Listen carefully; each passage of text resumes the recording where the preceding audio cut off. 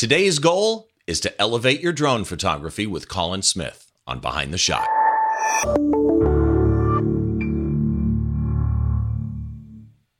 Hi, once again, welcome to Behind the Shot, the show where we try and get inside the mind of great photographers by taking a closer look behind one of their shots, from conception to completion, and all the stories and challenges that happen in between. And on every show, I try and get some different kind of photographer, because even if you get two landscape photographers, you end up in a scenario where they could shoot the same subject matter, right? They could both go to Arches and end up with completely different photographs.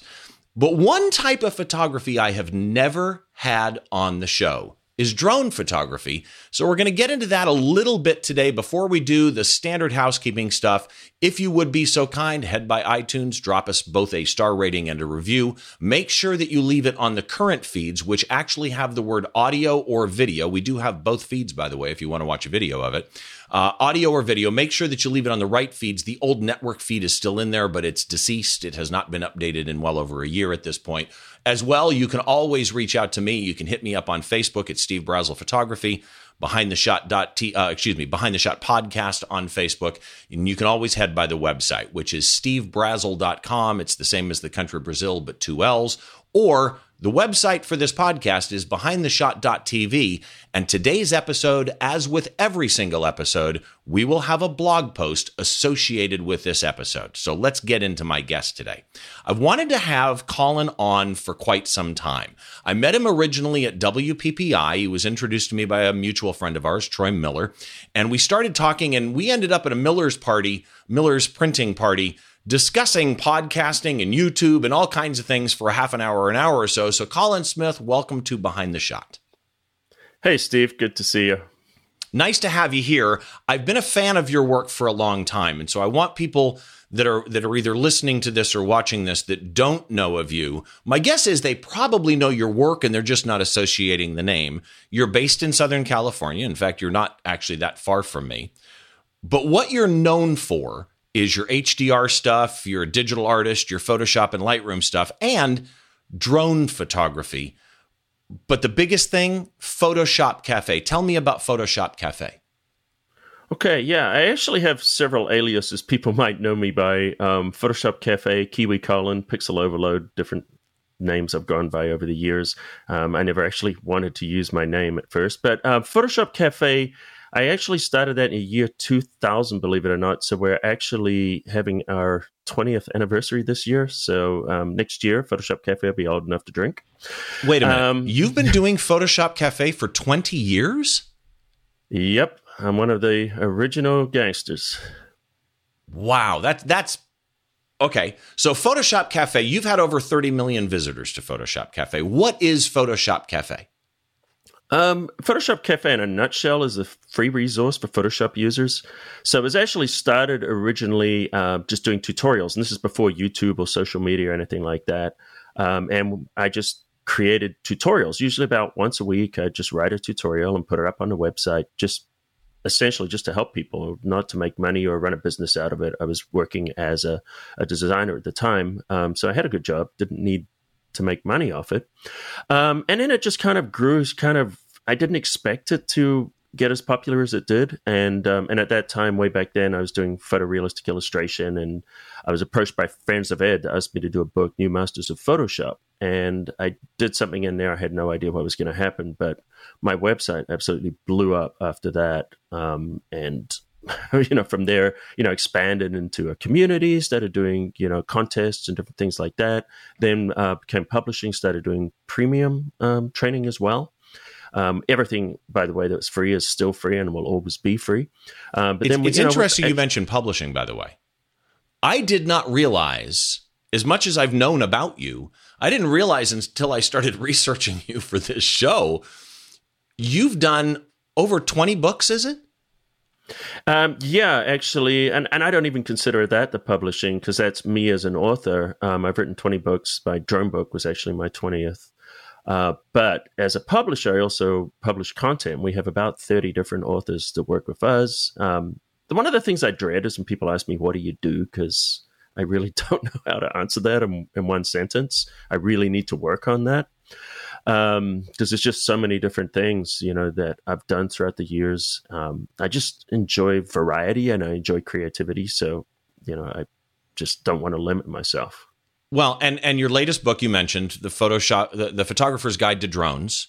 You've also got Photoshop Most Wanted, Do Everything with Photoshop. You are featured in the Hall of Fame books, Masters of Photoshop Volumes 1 and 2. You've been in Macworld, you've been in Photoshop User Magazine, Shutterbug, and from an affiliation point of view, and this kind of to me leads to kind of where you are professionally at this point. You're an X-Rite Colorati Master. You're an Adobe Max Master, and you are a DJI expert, which makes sense with, obviously, the drone photography that you do. But I also didn't realize the type of clientele that you had. What are some of the big clients that you've worked for?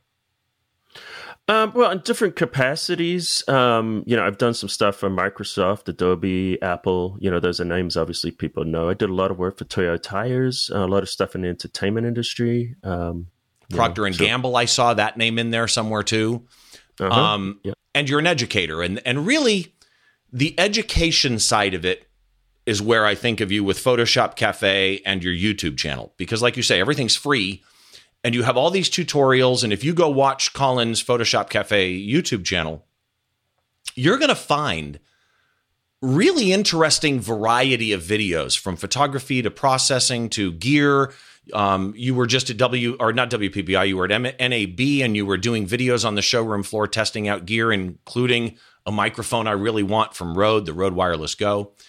You've spoken at Photoshop World. You've spoken at WPBI. So really, you're not just a photographer, right? You've got this, for lack of a better phrase, really well-rounded background having to do with creativity. Yeah, I'm very fortunate. My passion is art, and that goes from music, photography, illustration, the whole deal. I love art, but also growing up, my parents were business people, so I got an entrepreneurial bug from them. So I'm an artist and an entrepreneur. If you were on an island, which kind of relates to the picture we're going to talk about today too, but if you were on an island and you could only do one of the many things that you do, would it be photography or would it be more towards the graphic design end? Where would you go? I would probably just favor sleeping and eating. Yeah. And drinking. Gotta have a drink now and then. And drinking, yeah. I'd like to have some rum on the island. I think that'd be pretty neat. Oh, I got a great rum for you if you like. Are you a rum drinker? I do like rum occasionally. Siesta Key Rum. They're out of Sarasota, Florida, and it's one of the best rums you'll ever have. So there, a little plug for Siesta Key Rum. So all right.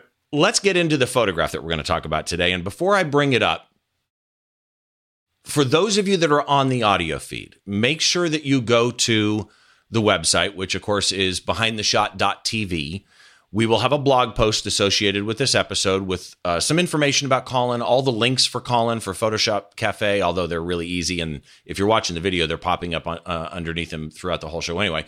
But we'll also have a small gallery of his work and the shot that we're going to talk about today, which makes it easier for you to see it before you listen to the audio feed. But with that said, I'm going to bring up the shot and I'm going to try and describe it for those that are on the audio feed. This is a panorama shot. This is filling the screen with bars at the top. It's very, very wide. And it is a tropical island with some lights on a small little island, but a beautiful beach on the right. There's one of those over-the-water huts on the left. The sky is this beautiful, just kind of tropical feel. You can see through the water, but you're off the ground, right? You're over the water and in the air. And that's really probably the best that I can describe this thing. So where is this shot? This is actually on the big island of Hawaii in Kona. Really? Uh-huh. I would have never. You know what's funny is the picture you sent me had GPS coordinates in it. When I pulled it up, there was actually nothing where the GPS coordinates were. Where on the Big Island is this? That is like in the Kona side. Okay, so you're.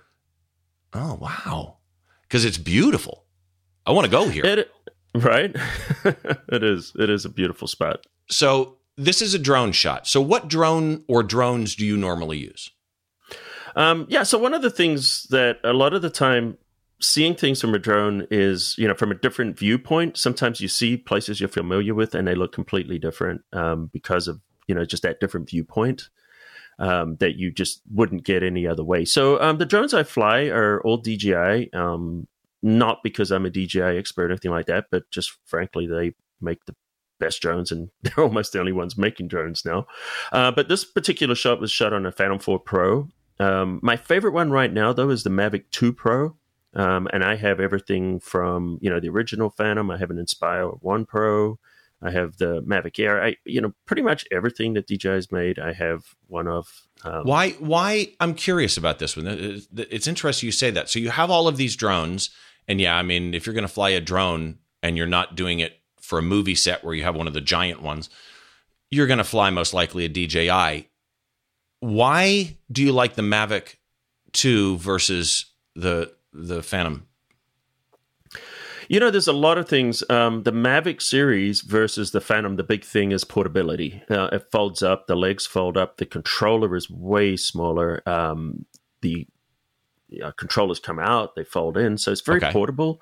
And when it folds up, I can throw it in my camera bag, and it literally takes up the size of a lens. So if I had a 70-200 lens, the drone doesn't take up any more space than that. So that's go ahead. Go ahead. No, go ahead. Okay, so that's portability, so for convenience, but for me, that's not enough because I care about imaging quality. I'm willing to suffer a little bit because you know what? I'm always hauling stuff around. I'm that guy.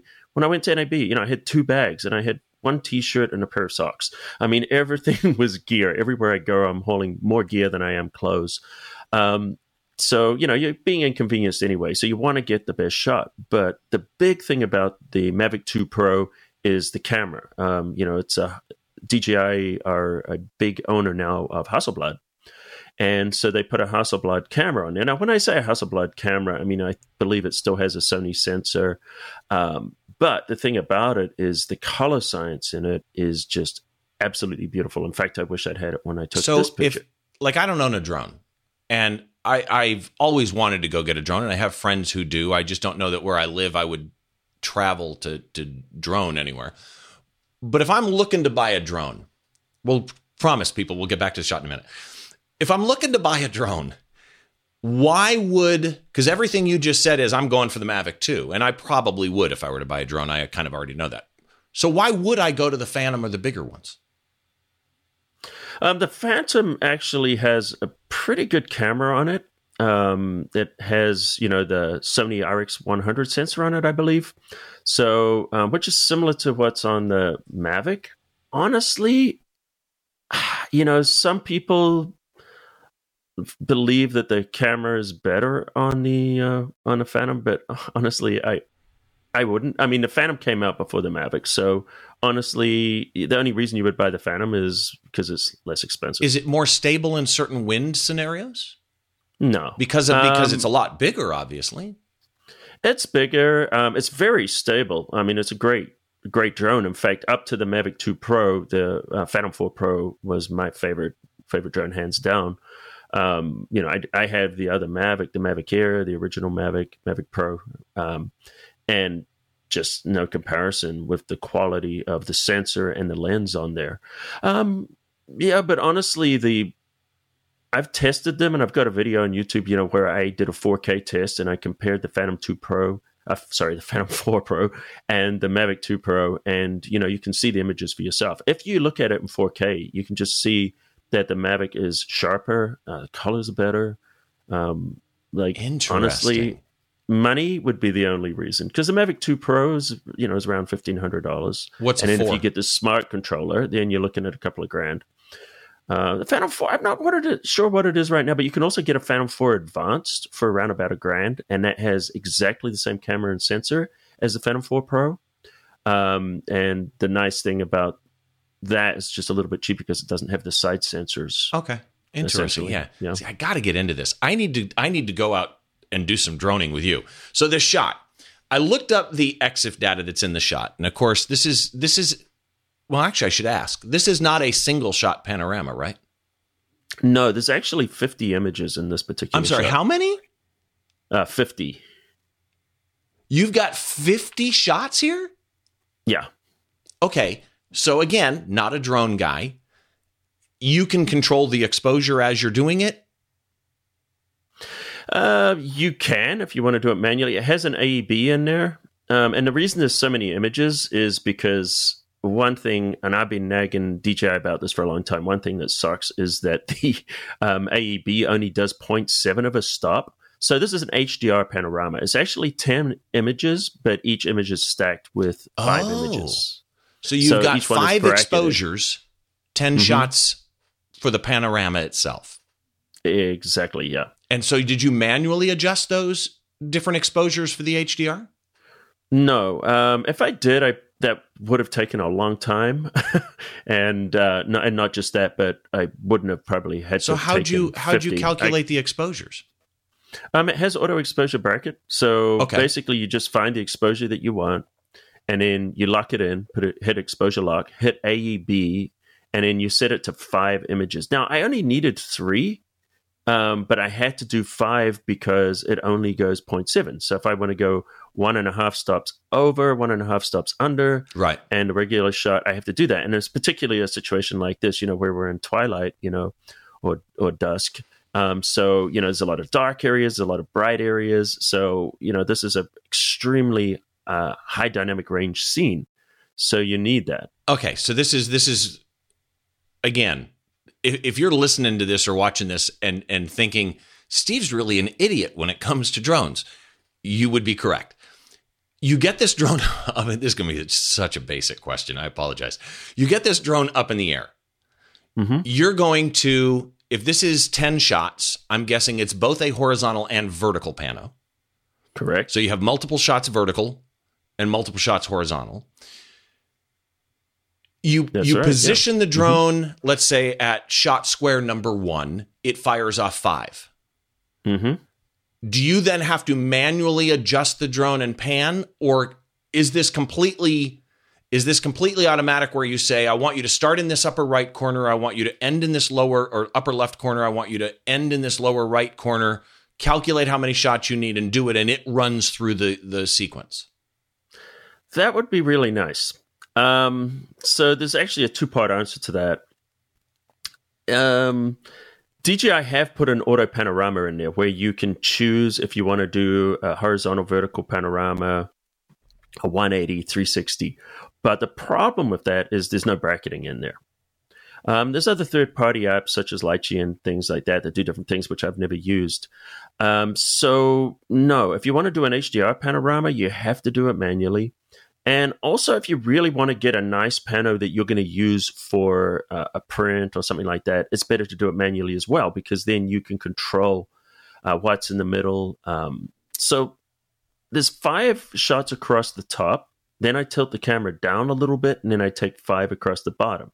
So that's why the 10 are there, and in each of those are 5 shots. You have to do an incredible amount of overlap. Like typically, panorama, you're looking about 30% overlap. When I'm using a drone, I'm doing at least 50% overlap. And the reason for that is because of the camera. It's a wide angle camera and things tend to distort a lot. So if you want all your subject matter to not distort and you want it to stitch better and look like this, then you have to overlap a little bit more. So otherwise that's a great tip, actually. So the EXIF data showed that this was 1/15 of a second, which sounds so ridiculously slow. When this thing is floating in the air, it must be pretty stable. It's an f4.5, ISO is 400, and if the EXIF data is correct, and I never know with panos, things get weird when you take stuff in Photoshop, it shows as 8.8 millimeters, which in a 35 millimeter world would be 24 millimeter shot equivalent. So you're panning and overlapping 50% to keep your verticals and horizontals straight. That's actually really interesting. How do you pre-visualize it, though? Because you're going to obviously have to crop. So are you also shooting way beyond the borders of what you're expecting your final shot to be so that you have cropping room? A lot of the time I am, yeah. But what is most important is, deciding the composition before you take the shot. So you're just kind of looking around and you're just deciding, okay, what is my composition? What am I interested in? Where do I want to start? Where do I want to end? Obviously, give it a little bit more, but not too much, because then you're also taking more shots. And remember, the drone only has a micro SD card on there, so it takes a lot longer to process. Fortunately, the Mavic 2 Pro has some inbuilt storage.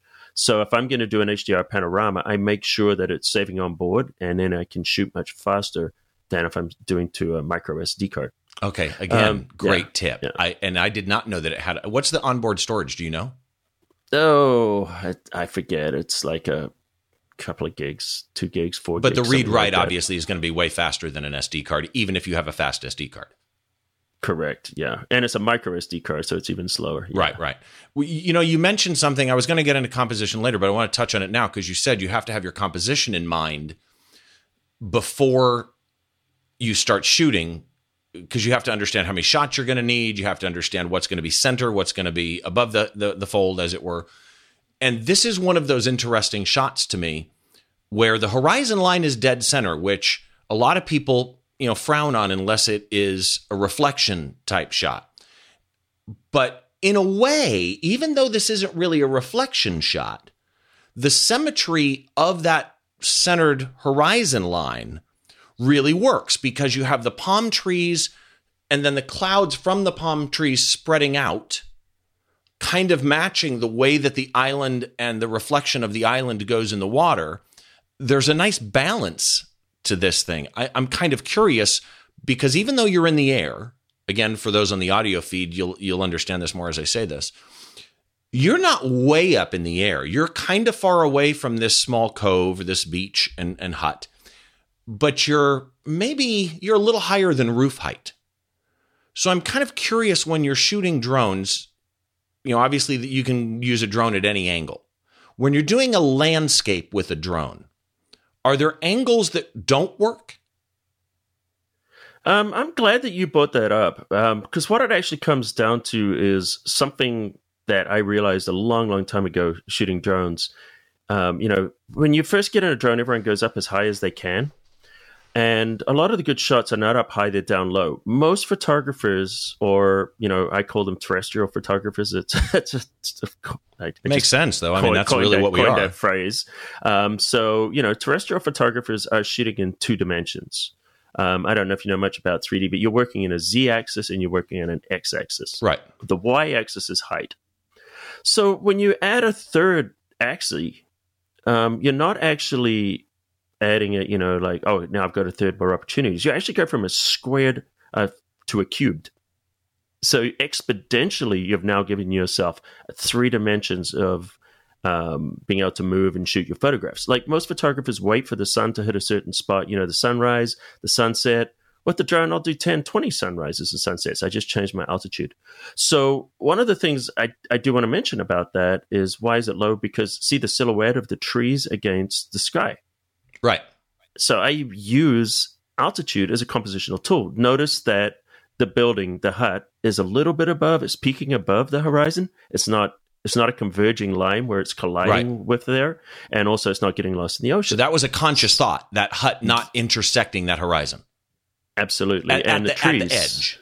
At the edge, yep. And look at the trees, all that stuff. Fortunately, I also have a little background in 3D. So I'm used to moving a 3D camera around.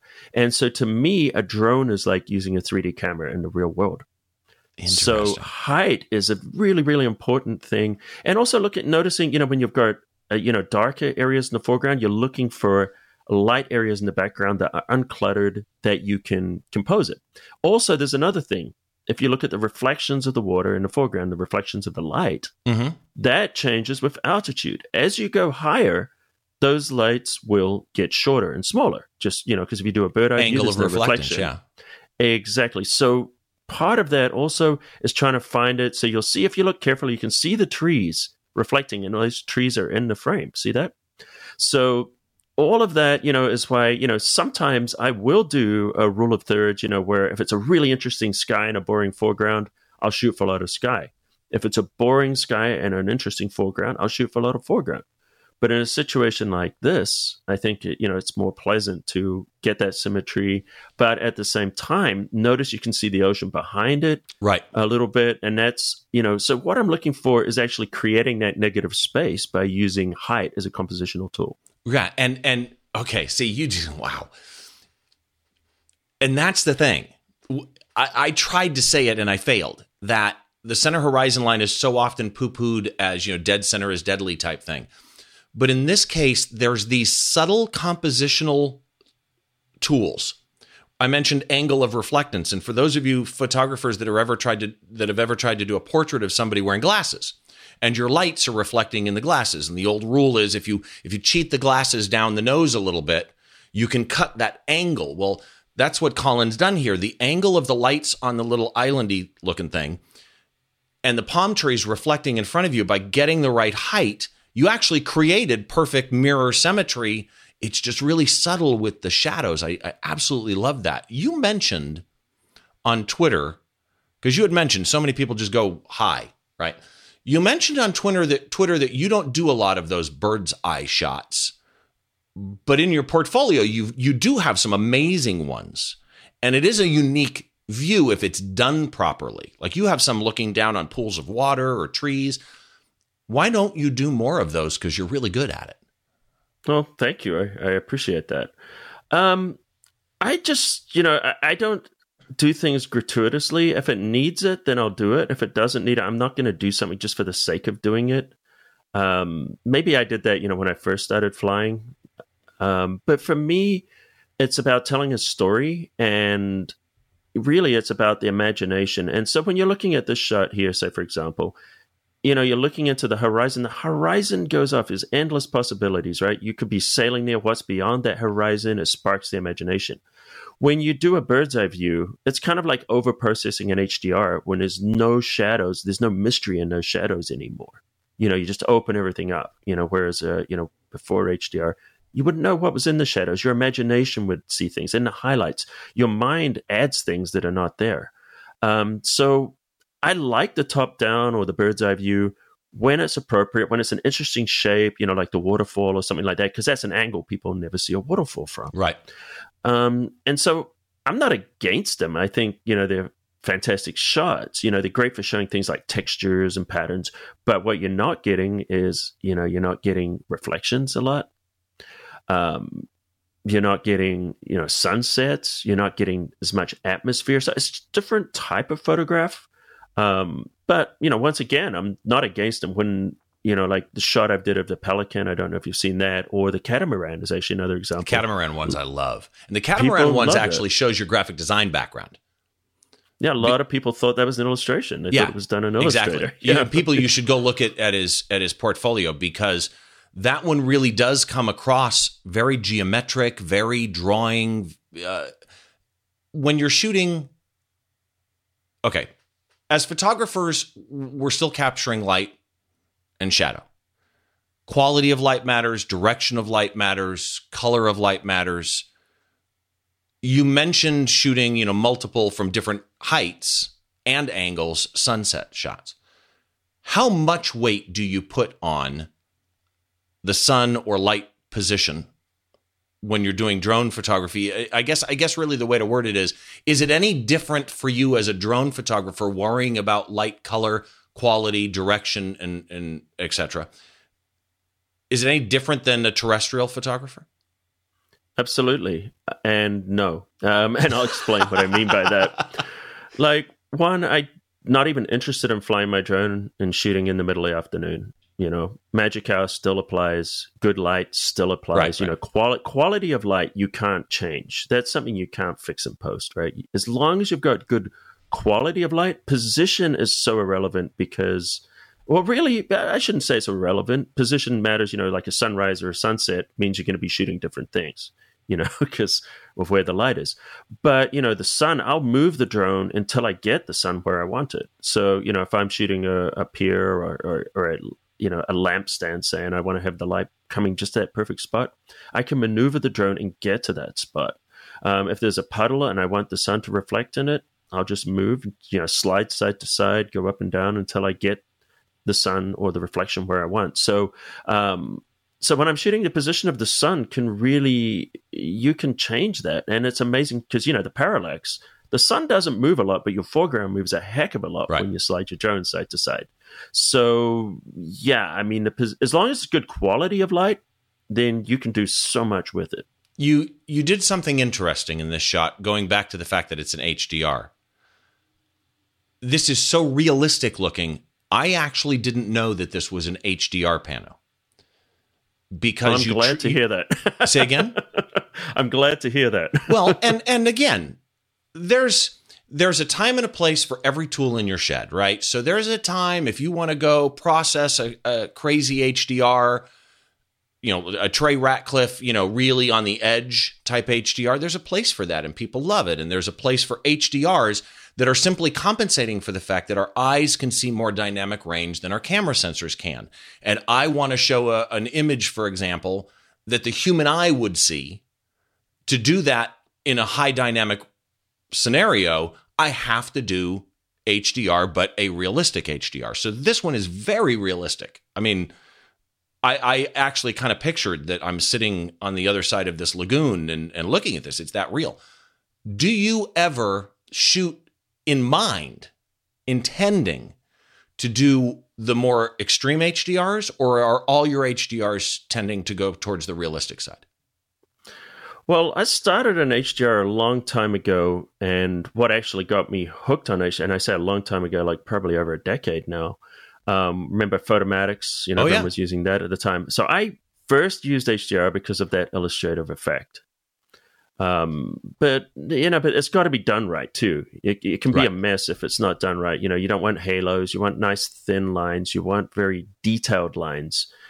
So one of the things I did when I shot my original HDRs, if I'm going for the grungy, for lack of a better term, I call it textured because I don't really want the grunge. The grunge is, I think, when you're going too far, you want to pop that texture, but you've got to drop the color.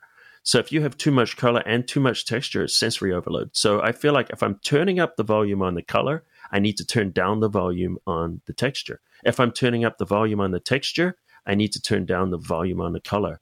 Unless it's something like, Times Square, New York, where it's crazy and busy, and that's the story I'm trying to tell. That's part of the story, right? Yeah.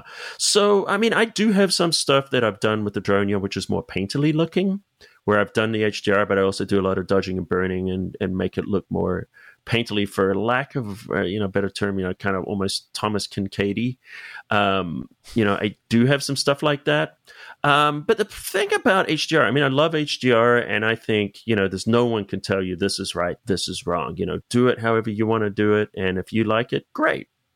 But I think realism is the future of HDR, because the stylized HDR there's two different types of HDR, right? There's HDR as an effect, right, and there's HDR as a necessity. The necessity of HDR, which is bringing out the dynamic range, that was the whole point. That's what it was invented for. That's why, we've got HDR on our TVs. Everything eventually is, going HDR, and that's showing detail. So you don't have a blown out highlight. You have color, you have detail in your highlights. You have color, you have details in your shadow. Now, the effect, in my opinion, eventually is going to become dated. People are going to see it, and it's going to fit into a particular time period, a particular era, maybe, decades in the future. People will do it on purpose, and they'll be like, oh, that's that Quasar 2010 effect. Oh, right. Man, it's such a, wow, you're such a hipster. Think about 2002 that. Called and wants their photo back, yeah. Yeah, exactly. So, I mean, that will become an effect, kind of like the 80s, in the early 90s, you didn't want anything to look 80s. Right. But now it's cool, like, Thor Ragnarok. It's a style. It's, as long as you understand it and you use it, it's like a buffalo. Everything can be used as long as you understand it and use it correctly. So what would you have, a shot like this one that we're talking about today, this beautiful Hawaii pano, what software would you have processed this in? Same software I use all the time is Lightroom Classic and Photoshop. And so your stitching of the panorama, the multi-shot panorama, would have been in Photoshop. So, okay, here's the question I asked Trey Ratcliffe. I'm curious about what Actually, believe it or not, no. I actually stitch it in Lightroom. Okay. Lightroom CC has an incredible panorama stitching ability. It'll do both vertical and horizontal at the same time? Yep. Really? Not just that. This particular shot, I did a lot of this manually, but I tested it. I did a 90-image HDR panorama last time I was in Hawaii, which was about a month ago. And Lightroom can now stitch an HDR panorama. So I selected all 90 images, click a button, and boom. Okay, so then here's the processing question. There's two schools of thought on processing multi-shot HDR, not just multi-shot, single frame HDRs, but panoramic and HDR, where you have multiple shots from a depth point of view and multiple shots from a position point of view. Do you process each individual frame separately? So in other words, would you take square number 1, which is 5 shots deep, dynamic range-wise, would you stack those to get a single frame HDR image? Would you do that 10 times so that you end up with 10 shots? Process those individually and then stitch them? Or do you right out of camera go straight to combining the HDR shots, combining the pano shots, and process the shot as a whole at the end? Well, that's a good question. And whether you do it, using Lightroom or you do it through Photoshop. So sometimes if Lightroom doesn't work, you can do it through Photoshop. And then, of course, if you want to go crazy, like the gigapixel stuff, you can do PT GUI. I mean, I've done all that kind of stuff in the past too. But you have to build the stacks of HDR first, and then you do the panoramic merge. So in this case, you'd have 50 shots. In the case of this shot, you'd have 50 shots. You stack each HDR stacks. So you end up with 10 shots. Yep. And then merge those together.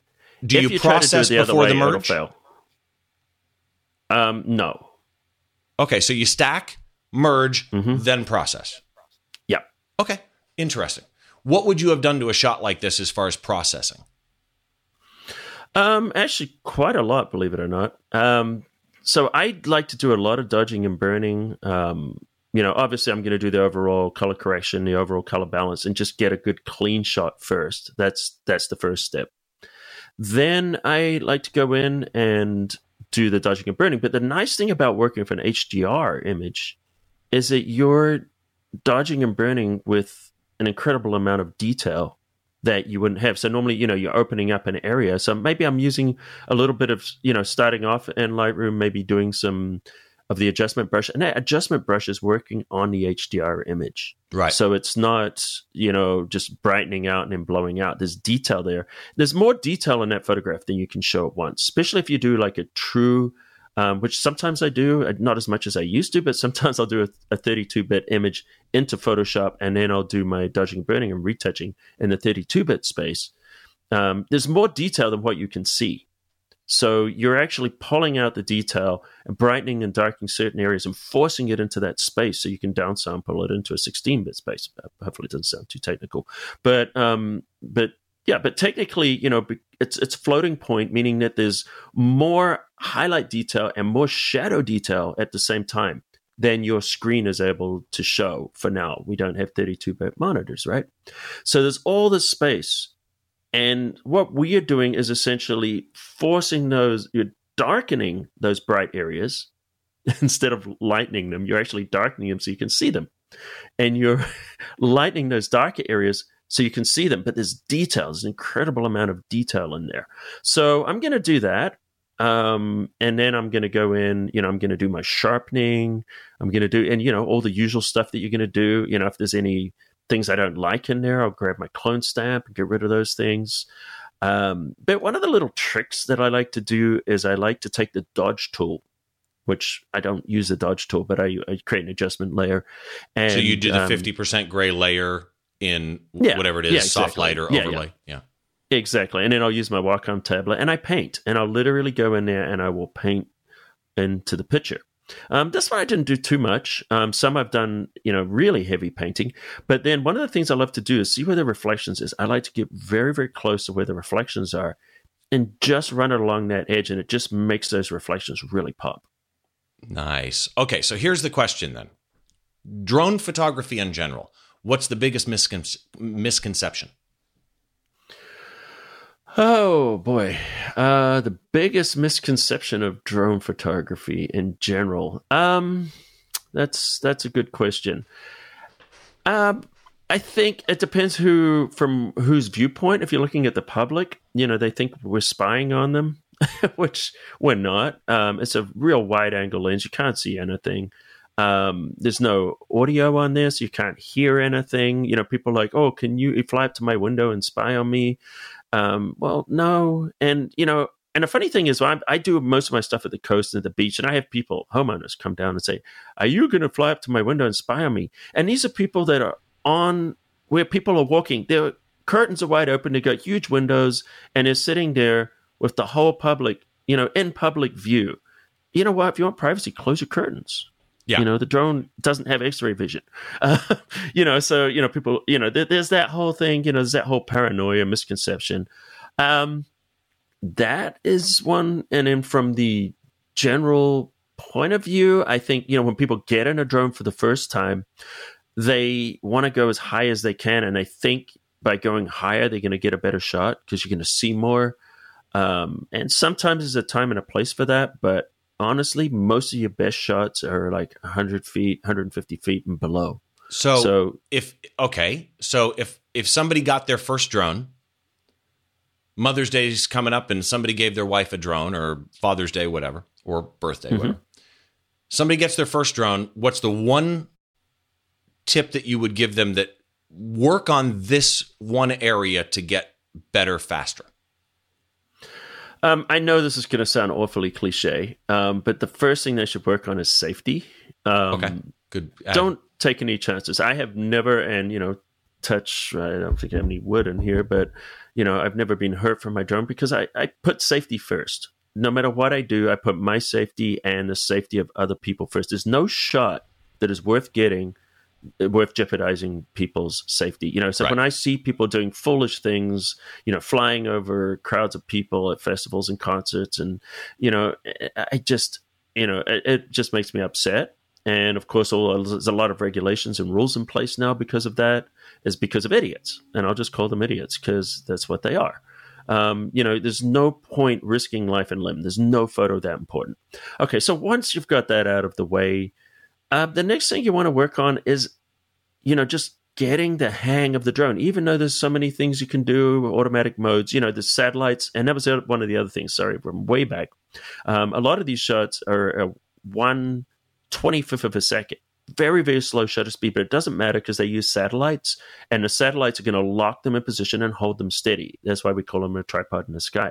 Sometimes I could have 22 satellites I'm locked onto that are going to be holding that drone nice and stable. So you can do really slow shots and you don't have to worry about that explains why shake. This was so slow, because again, the EXIF data on this shot showed 1/15 of a second, which is, I'm thinking, it's floating. How does that happen? But it's the world and technology that we live in. So if people want to see your portfolio, as it were, and again, if you've been watching the video, you've been seeing Lower Thirds come up under Colin with his social media feeds and his normal website. But for those on the audio feed, if people just want to see more of your photography, where should they go? If you go to photoshopcafe.com and then click on the gallery, you'll see a lot of my photography. Or you can go on Instagram. I post something there every day. I try to. That's Photoshop Cafe. Facebook, of course. Probably post more pictures on Instagram. Also on Twitter. And if you're on SkyPixel, that's DJI SkyPixel, you can find me on there too. So I have some of my pictures there as well. So you're Photoshop Cafe pretty much everywhere. Photoshopcafe.com and at Photoshop Cafe everywhere you go, including YouTube. So if you have not visited his YouTube channel, Photoshop Cafe on YouTube, go there too. Yep, absolutely. Colin, and I have some tutorials actually on there that these kind of photographs, I have some tutorials and I show you guys how I actually do this. Yeah, and YouTube. This is seriously, when you go to Photoshop Cafe on YouTube, set time aside.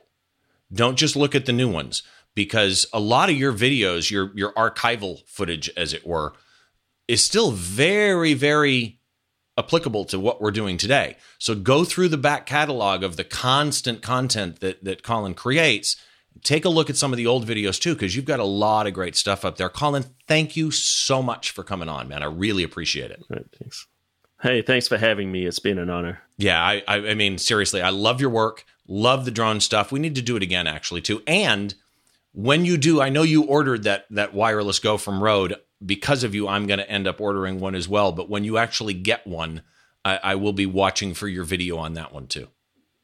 Awesome. Yeah, I should be getting that within the week, hopefully. I think it ships soon. Send me a notification. It's shipping, right?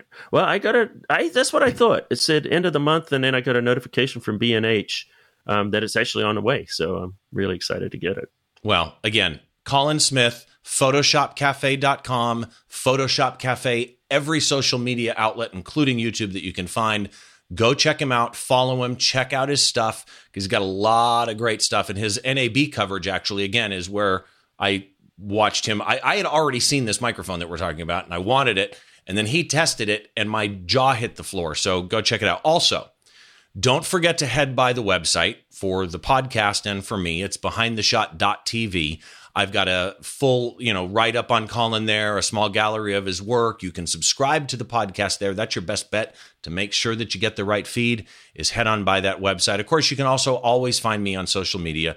Facebook, there's a personal account. There's a podcast account. The podcast account is Behind the Shot Podcast, and then Steve Brazill Photography. Twitter and Instagram both. It's at Steve Brazill and at Behind the Shot TV for the two feeds. Make sure that you head by there. To everybody, as always, thank you very, very much for watching the Behind the Shot podcast, for telling your friends about the Behind the Shot podcast. We really do appreciate it. We will always be back every 2 weeks with another episode, so we will see you then.